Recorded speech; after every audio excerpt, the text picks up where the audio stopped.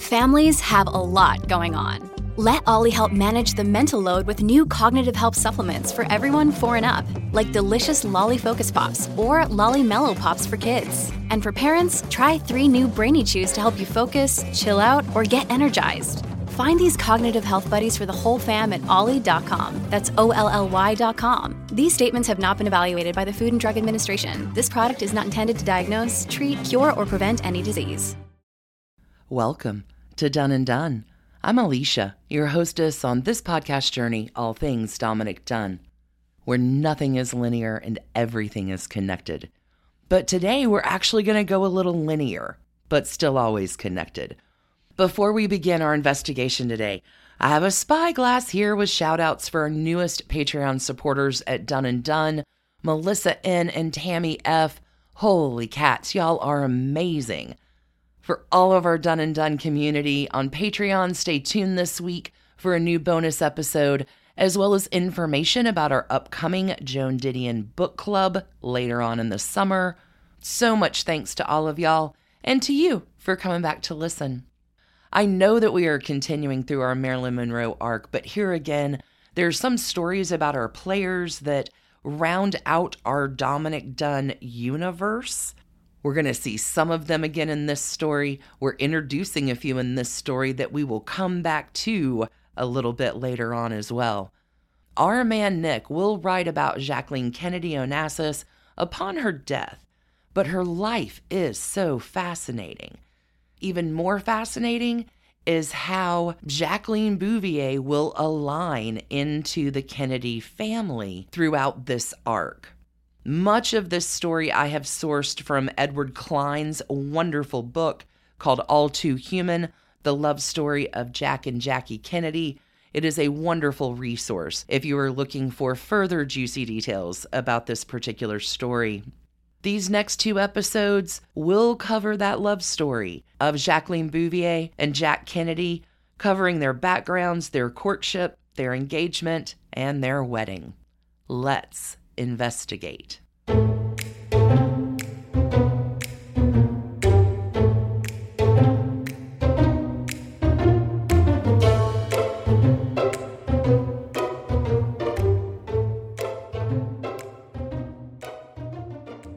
Before we can get our lovers together, it's time for a little backstory on our bride. Again, connecting to so many players and places in our universe, let's meet Jacqueline Lee Bouvier, born July 28, 1929. July of 1929, folks, still in the good times, but it's not going to stay that way for long. Our sweet Leo girl is born just a few mere months before the stock market crash in October. Jacqueline's parents have married the year before her birth. Jacqueline's mother is Janet Norton.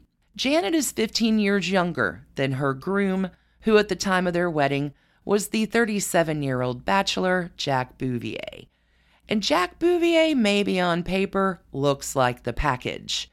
He looks a lot like Clark Gable. He's got dark hair. He's very dashing.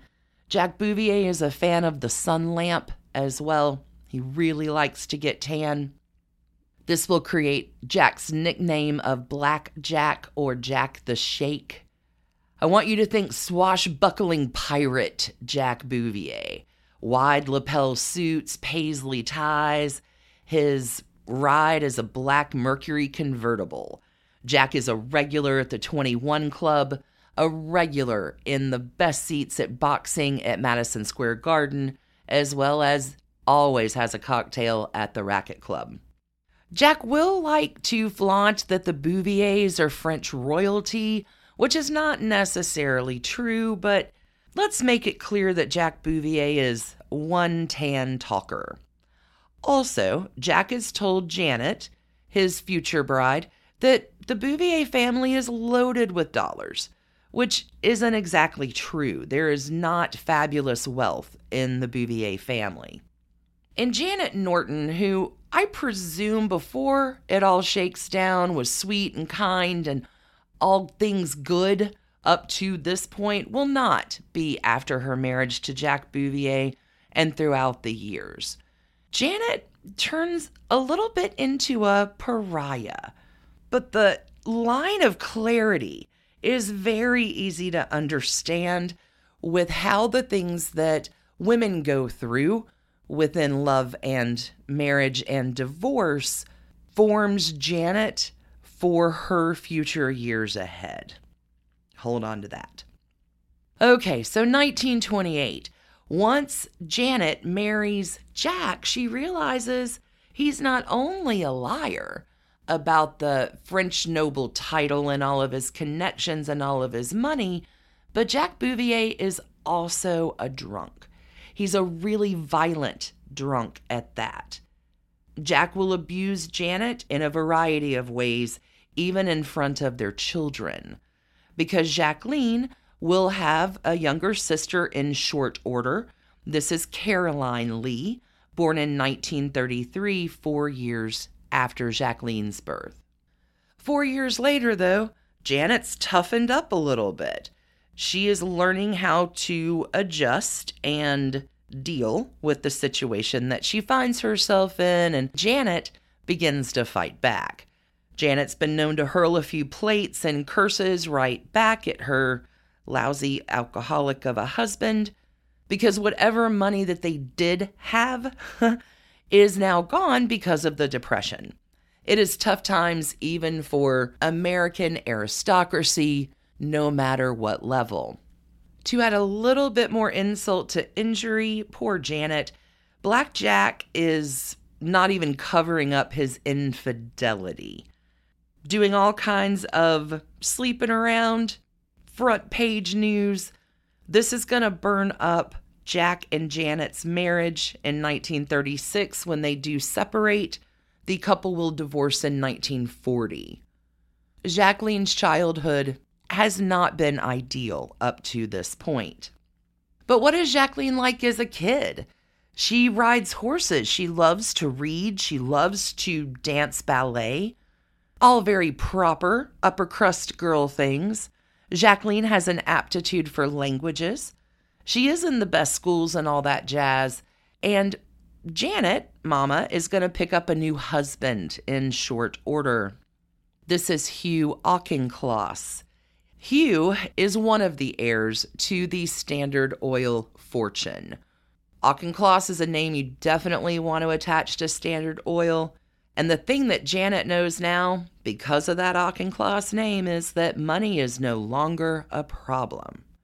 From last week, if Rose Kennedy operated under the tenet of preserving the family as an institution, Janet, for her part, as the other mother-in-law in this situation, her feeling might be preserve the cash. Money is a very big deal factor in Janet's world. This new marriage, though, between Janet and Hugh Auchincloss will bring Jacqueline 3 step-siblings from Hugh's previous marriages. One of these step-siblings is Gore Vidal. So much coming about him, who our man Nick will meet all the way back post-World War, south of the border when he has his affairette with Anais Nin. Oh, it's so much fun. Everything's connected. Back to Jacqueline. Janet and Hugh, once married, do have 2 children of their own as well. And this marriage, while it does produce 2 children, has been seen as a very convenient marriage. Janet gets a lot of cash, not a whole lot of love and affection, but the 2 of them, Janet and Hugh, really do work together well as a partnership. Janet, now the mistress of many big deal estates, and Jacqueline proposes the idea of her going to Miss Porter's school.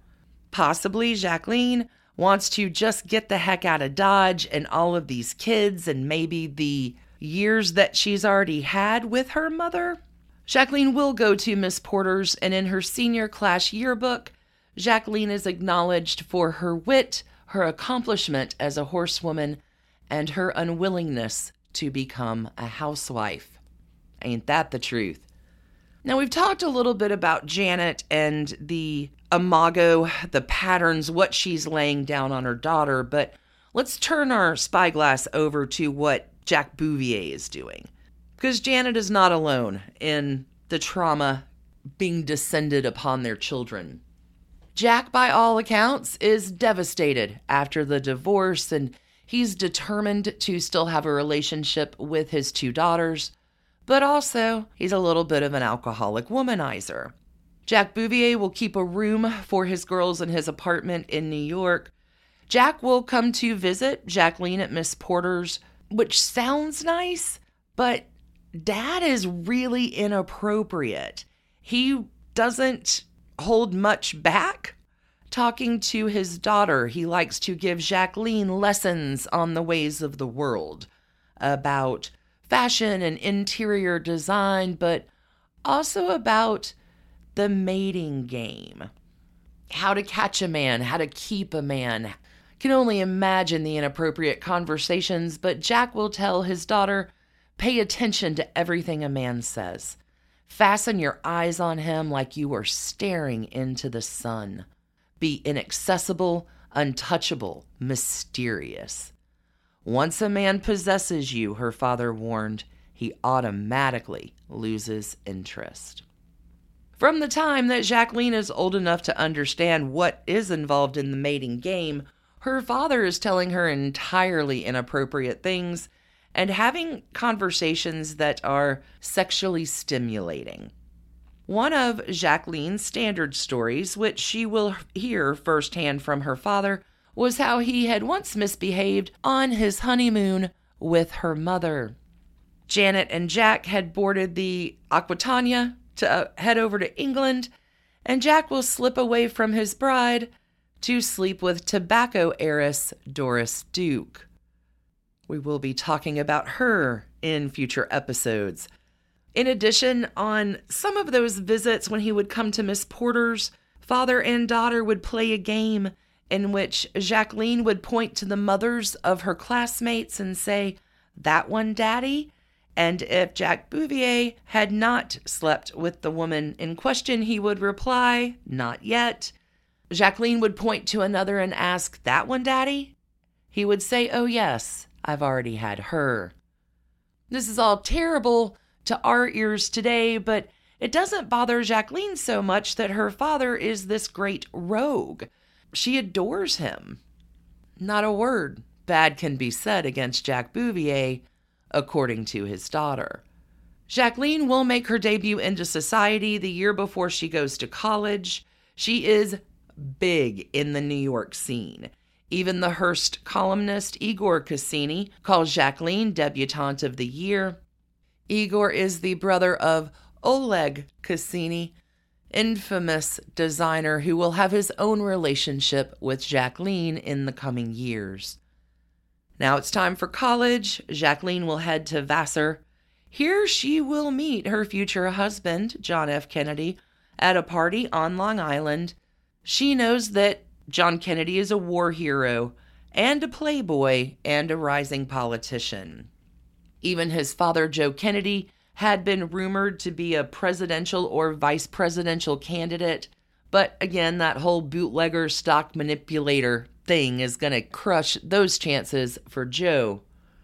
And people in the circle of the Bouviers with this genteel poverty and the Auchinclosses with absolutely nothing impoverished about them think that the Kennedys are coarse. They're loud. They are, as what would be termed in those kind of circles, NOKD, not our kind, dear. Jacqueline is unimpressed with John F. Kennedy. She has other things to do. Her junior year of college, Jacqueline will spend in France studying at the University of Grenoble, as well as the Sorbonne, through a program offered by Smith College. And what a year our girl has in France. Let's talk about it. Here Jacqueline is, a young American girl in Paris, having so many adventures. It's a terrific time to be in the city of love, and Jacqueline will fall in love with it all. She's away from her parents, and at this time, the beginning of the 1950s, the city is lousy with socially prominent young men from America. Let's talk about a few of these. George Plimpton, Cass Canfield Jr., Also, another fella named John Phillips Marquand Jr. And Jacqueline is head over heels in love with John Marquand. John is the son of a best-selling novelist from Boston. John is tall and slim with sandy hair and bright blue eyes. He's totally dreamy. He's Harvard educated and part of the second wave in the military that has liberated Paris. So John Marquand is a war hero too. He is witty, he's handsome, he's smart, he's charming. Jacqueline is enchanted. And John and Jacqueline go to all the clubs together, including Le Elephant Blanc, the White Elephant. Jacqueline drinks grasshoppers and chain smokes French cigarettes, and they spend a lot of time not going all the way. In the fashion of the day, it's almost all the way. The French have a term for this, un demi-vierge, a half virgin. Until one night that the final line is crossed and Jacqueline is no longer a demi-anything. But she's in love, and this is typical girl stuff. Her senior year is spent at George Washington University, and her parents, Janet and Jack, who have never agreed on anything, certainly have no agreement with what Jacqueline does next. If you're asking why don't they let their daughter decide, I think that's a valid question, but they're not going to do that. So that spring, Vogue does a feature on Jacqueline and her sister Lee, and the world is really hers for the taking. Jacqueline has applied for Vogue's Prix de Paris, which is this contest that Vogue does every year. The winner of this contest gets a trial year as a junior editor in Paris. It is a terrific opportunity for anyone, but especially for a woman in the time where women's options are still quite limited. Jacqueline will apply. She is selected into one of 12 finalists from a candidate pool of almost 1,300. And remember, Jacqueline is in love with John Marquand, who is also called Jack too. It's John Jack Marquand. And Jacqueline just wants to get back to Paris. At a photo session for the last of the interviews that take place, Jacqueline is told that the Prix de Paris is hers for the taking. Huzzah! Congratulations, she can be reunited with Jack Marquand again, and happiness will be hers. No, that is not what happens, because her parents, Janet and Jack Bouvier, have other plans. See, they have contacted Alan Dulles, who is a good friend of Jacqueline's stepfather, Hugh Auchincloss. And Alan Dulles, who is the deputy director of the CIA, is like, sure, I'll give your kid a job. Jacqueline is given an entry-level post at the CIA. It's unreal, right? Who do you know? So Jacqueline returns to Janet and says to her mother, I'm going to ask Mr. Dulles to let me out of this CIA gig because I'd really like to go to Paris and take advantage of this incredible opportunity that has been handed to me. And Janet is like, nope, you're not going to do it. Janet's a planner, and Janet has seen this coming out of her daughter, and so she has made other plans. Janet will reveal to her daughter Jacqueline that Jackie will be going back to Europe this summer as a chaperone for her younger sister Lee. Lee has just graduated from Miss Porter's, and this is going to be Lee's grand tour, and Jacqueline will be her babysitter for it. Once their fantastic summer in Europe concludes, both girls will come home, Lee will begin college, and Jacqueline will report to the CIA for her first day working for Alan Dulles. Jacqueline naturally rebels. No, Mom, I don't know if I'm in for that. I'm going to have to think about it. But Janet is not fooled. Janet will tell her daughter, I know what's on your mind, Jack Marquand. But Jack Marquand is a writer, and writers never have any real money. Need I remind you of that, Jacqueline? There is more to this story, but Jacqueline will take the Vogue gig, but quit after one day. I know. The editor of Vogue claims that Jacqueline is worried about her marriage prospects which I think is kind of a shady cover story. And if my suspicions are correct, Janet has something to do with that too. But alas, after the summer in Paris, Jacqueline is back with the family. She will not report to the CIA. She will instead take a gig as a receptionist at the newspaper, but she wants more challenging work, and Jacqueline will talk herself into a $42.50 a week gig called the Inquiring Camera Girl. Jacqueline is taking pictures and doing puff pieces for the paper and feel-good stories, which is going to get us to the spring of 1951, Mother's Day, in fact. There is a house party. Hugh Auchincloss and all of his friends at his lush estate are out shooting pigeons. Jacqueline will ride her horse Sagebrush in the morning and heads on back in for luncheon to get ready. Jacqueline has a dinner party that night that she is hooked in to going to. This is going to be in Georgetown, given by Charles Bartlett and his wife. Charles Bartlett is a correspondent for the Chattanooga Times, and the whole purpose of this dinner party is to reintroduce Jacqueline to John Kennedy. Jacqueline's clothes are laid out on the bed in her third-floor bedroom for lunch as well as the dinner party later. Oh, there's also another outfit because Jacqueline has a date to go on after the party at the Bartletts. Jacqueline has tried to get out of the party, but Martha Buck Bartlett, Charles's wife, is like, no, you get here and leave early if you have to, but you need to be here. And here's where we're going to leave a 21-year-old Jacqueline smoking a Pall Mall on a spring Sunday in May at her family estate with her whole life ahead of her. Now's a terrific time to hear a quick word from our sponsors. We'll be back with Jack. See you on the flip. Hey, it's Kaylee Cuoco for Priceline. Ready to go to your happy place for a happy price? Well, why didn't you say so? Just download the Priceline app right now and save up to 60% on hotels. So whether it's Cousin Kevin's Kazoo Concert in Kansas City, go Kevin, or Becky's Bachelorette Bash in Bermuda, you never have to miss a trip ever again. So download the Priceline app today. Your savings are waiting. Go to your happy place for a happy price. Go to your happy price, Priceline. Hi, I'm Chris Gethard, and I'm very excited to tell you about Beautiful Anonymous, a podcast where I talk to random people on the phone. I tweet out a phone number, thousands of people try to call. You talk to one of them, they stay anonymous. I can't hang up. That's all the rules. I never know what's going to happen. We get serious ones. I've talked with meth dealers on their way to prison. I've talked to people who survived mass shootings.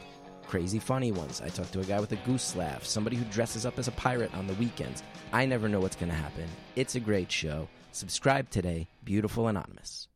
Hi, I'm Chris Gethard, and I'm very excited to tell you about Beautiful Anonymous, a podcast where I talk to random people on the phone. I tweet out a phone number, thousands of people try to call. You talk to one of them, they stay anonymous. I can't hang up. That's all the rules. I never know what's going to happen. We get serious ones. I've talked with meth dealers on their way to prison. I've talked to people who survived mass shootings. Crazy funny ones. I talked to a guy with a goose laugh, somebody who dresses up as a pirate on the weekends. I never know what's going to happen. It's a great show. Subscribe today, Beautiful Anonymous. Oh, investigators. We have talked a little bit about Jack Kennedy, a little more about Joe in other episodes, but good time to mention here, John Fitzgerald Kennedy, born May the 29th, 1917. We're going to work a little backward here. I want to go to the spring of 1951, where a 6-foot-tall, 150-pound Jack Kennedy would be perfectly happy to stay a bachelor. Jack is a complete and total womanizer. He also has a heap of medical challenges. Maybe Jack's not cut out for the whole marriage thing, but with his father, Joe Kennedy, running things, that is not going to be a proper outcome. Joe Kennedy has told his son that he is now old enough and running for higher offices with an eye on the top job himself. Jack is going to need a perfect Catholic wife. She's got to have the right look, the right breeding, and the right image to go with the image that Joe Kennedy is crafting for his son. Now, you'd think Joe would just realize how lucky he is to be crafting that image and given the opportunity. Since childhood, Jack had been the victim of high fevers, seizures, collapses. His formative years have had many serious illnesses. And Jack, on some level, doesn't want to be seen as physically weak. His family lives in fear that if his medical truth comes out, it will be his undoing for their political plans. Let's add on to that any kind of medical challenges will diminish your strength. They undermine you psychologically. And Jack will take a different alter effect to this. He begins to accept that he's not going to live for very long and is going to do a lot of, what do the kids call it these days? YOLO. You only live once. He becomes reckless. How can he defy the odds? How can he seek pleasure at all costs? How can he not ever take himself too seriously? Jack does not expect to live beyond his 40s. In 1947, just a few years before our couple meets again, Jack has collapsed in England. Here he is rushed into a London clinic. He is treated by Sir Daniel Davis. The doctor tells Jack that he has Addison's disease, which is a destructive disease of the adrenal glands. This is the diagnosis all these years later from all of these conditions that have plagued Jack, not just throughout his childhood, but his early adulthood too. 1947 is a very difficult year for Jack Kennedy. His life is touch and go for much of it. Pamela Churchill, who is Winston Churchill's daughter-in-law at the time, will be told by Dr. Davis, that American friend of yours, he hasn't got a year to live. Jack Kennedy does live. And Addison's disease alone is pretty tough, but then add to that a venereal disease diagnosis back from 1940, Jack now has a whole complex regimen of medical treatments. At this time, Jack is being treated with a synthetic substance. The abbreviation for this substance is DOCA. This is administered in the muscles of the thighs and back. Additional cortisone treatments are given, but the combination eventually of additional cortisone and DOCA boost Jack's libido, which increase his already extraordinary sex drive. Jack has had a physical revival. Joe Kennedy again begins to take his son's political prospects far more seriously. Now, for the first time since Joe Kennedy's death, Jack's older brother, which happened during World War II, Joe Kennedy Sr., Papa, is daring to dream again of a Kennedy in the White House. But we got to get Jack to Washington first. And first up, it's his time in Congress. This is where Jack is. He is working now as a member of the House of Representatives for the 11th District in Massachusetts, where on a fine spring day in 1951, Jack Kennedy, congressman, will be headed to a dinner party at Charles and Martha Buck Bartlett's home in Georgetown. Okay, so now we get to this dinner party facade. There's a little bit more that you need to know here. Undercover, it's all a setup. Charlie Bartlett is just a pawn of part of a bigger plan. The bigger plan has been set up by Arthur Kroc. Arthur Kroc at this time is the chief Washington correspondent of the New York Times. And Arthur Kroc's wife, Martha, is very good friends with Janet Auchincloss. These women have gotten together and have done a little brewing with some ideas. See, Janet has complained to Martha Kroc about Jacqueline and her nonsense and what on earth are we going to do with that girl? Which is actually very minor compared to what Martha's husband, Arthur Kroc, is doing. See, Arthur Kroc has been called an honorary Kennedy. He's done all kinds of favors for a lot of years for Papa Joe Kennedy. Arthur Kroc is a newsman. And Joe Kennedy, who is worth $200 to $400 million now, knows all about the power of the press. Arthur Kroc and Joe Kennedy talk every day and have talked every day for 20 plus years.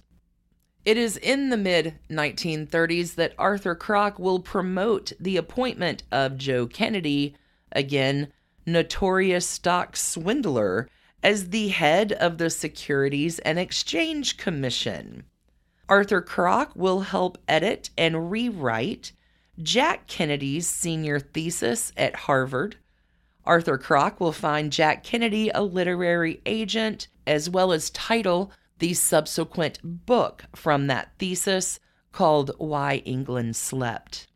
Arthur Kroc was the ghostwriter for Joe Kennedy's 1936 campaign manifesto, I'm for Roosevelt, and after Joe Kennedy had all but destroyed his political reputation by advocating the appeasement of Nazi Germany, Arthur Kroc floats trial balloons in the New York Times on behalf of Joe Kennedy's potential candidacy for the presidential nomination.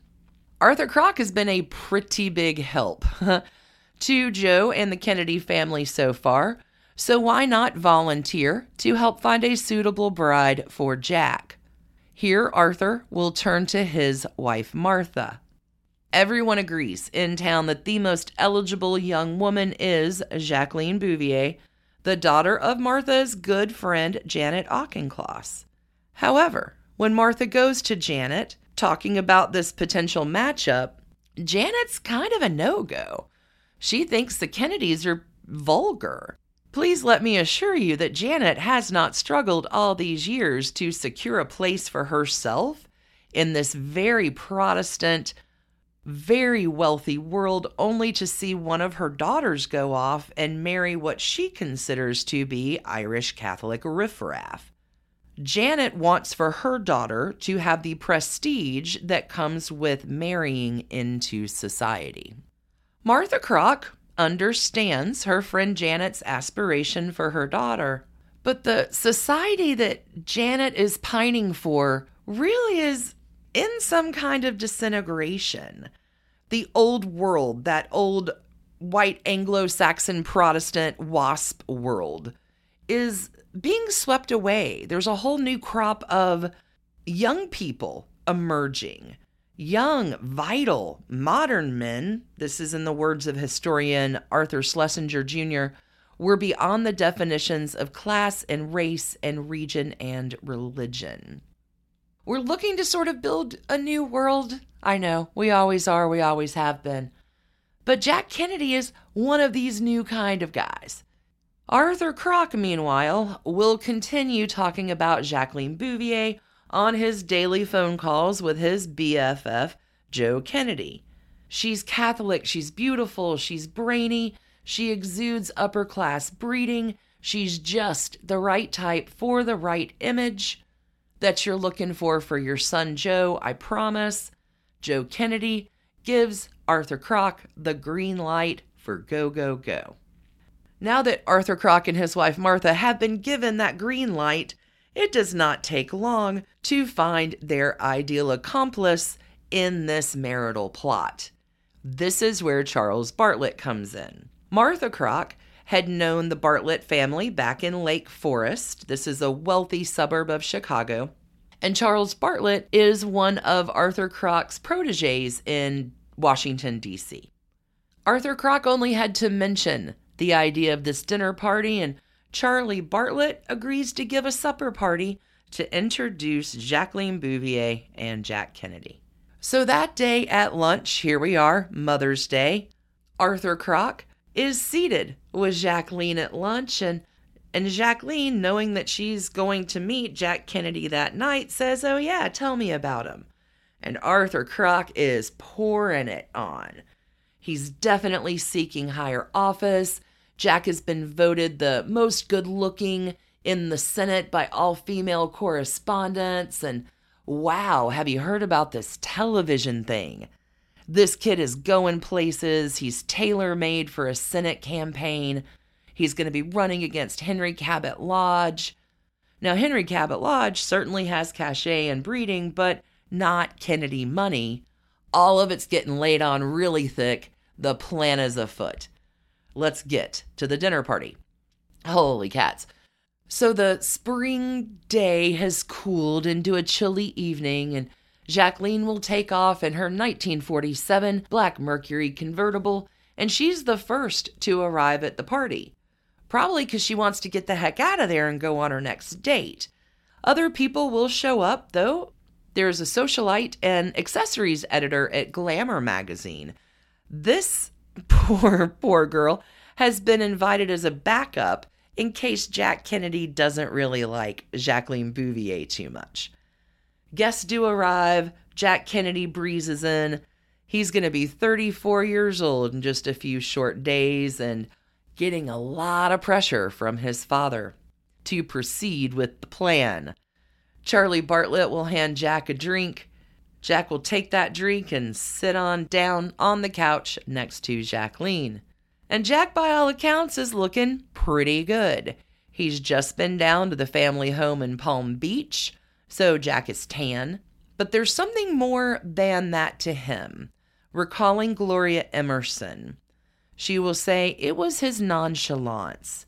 Add to that his sense of self-entitlement, which you sometimes find among the rich and very beautiful. He expected people to pick up after him, take notes for him, get him tables at restaurants, make sure that he had clean towels. That is a very alluring quality in a man. I might not agree with Gloria Emerson on that one, but let us continue our story. It is on the couch that night that Jack Kennedy realizes that Jacqueline Bouvier has very different qualities than any other girl he has known. Jacqueline is not blatantly sexy like the girls he normally dates, nor is she rowdy or boisterous like his own sisters. Jacqueline is altogether a different kind of girl. Jack will tell a friend later, "I've never met anyone like her. She's different from any girl I know." At this dinner party with the Bartletts, there is talk of Joe McCarthy.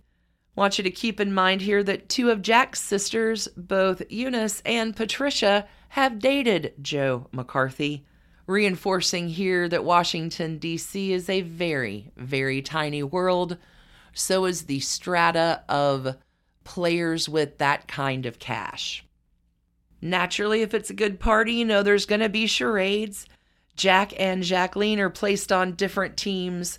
There's some flirting. There's some help across the aisle. Dinner is a complete success, and certainly love is in the air. The next day, Jack calls Jacqueline. Oh, he's charming. He's wickedly funny. He will ask her about her college exams. They'll gossip about mutual friends, but Jack does not ask Jacqueline on a date. Jack will tell his friend Langdon Marvin a bit later, "I don't want to marry a girl who's an experienced voyager. And I'm not referring to travel on land and sea. I mean, I don't want to marry a girl who's traveled sexually, who's sexually experienced. I want to marry a virgin." So here we have Jack Kennedy lamenting about the kind of girl he needs to find. But few girls really meet up to his demanding and exacting standards. Jack will keep thinking that Jacqueline Bouvier is different, but apparently not so different. And then he never gets the bravado to call Jacqueline again. He is talking to everyone in Washington, D.C. about her, but no contact. And by early October of this year, remember, dinner party happened in May, early October, Jack is off on a round-the-world tour to drum up interest in his Senate campaign. It is in part of this tour in Tokyo that Jack, self-treating with the pharmacy that he travels with, will collapse. He will end up with a temperature of 106 degrees. Robert Kennedy, Jack's brother, will call their father Joe and say that Jack is not expected to live. All of Joe's father fears are coming true. He thinks it's a repeat of 1947 and all hope is lost. Maybe the lesson here is never count a Kennedy out, because Jack Kennedy will recover and return to Washington in early 1952. And it is finally here in February of 1952 that Jack finds his bravado to pick up the phone and call Jacqueline Bouvier and ask her out on a date finally 9 months later. Maybe Jack understands that Jacqueline is the package. He'd be lucky to have her. She's perfect for the campaign. Maybe it just takes him that long to get up his nerve that he's going to have to change his ways. Jack will take 9 months and a life-threatening scare, but our brave boy does pick up the phone. Now, after not speaking to Jacqueline in 9 months, Jack is going to pose the idea of, let's go ahead and get drinks. But here, crushing news, Jacqueline Bouvier has some unfortunate things to report, at least for Jack, because Jacqueline got engaged 2 weeks ago. Too late, Jack. You snooze, you lose. Holy cats. How does this whole affair turn around? Because we do know that Jacqueline Bouvier and Jack Kennedy do get married September 12th, 1953. That is where we will pick up our investigation next Monday on Done and Done. Many, many thanks to you all for tuning in and supporting our podcast, for telling your friends, for your kind emails, for your reviews, for your support on Patreon. Y'all are all simply amazing. Until we meet again, stay curious and keep on investigating. Thanks for listening to the Done and Done podcast, a Hemlock Creatives production. You can email us at doneanddone@gmail.com. You can follow us on Instagram at Done and Done Podcast. For further information about our episodes or sources, you can find us online at www.doneanddone.com. See you next week, friends.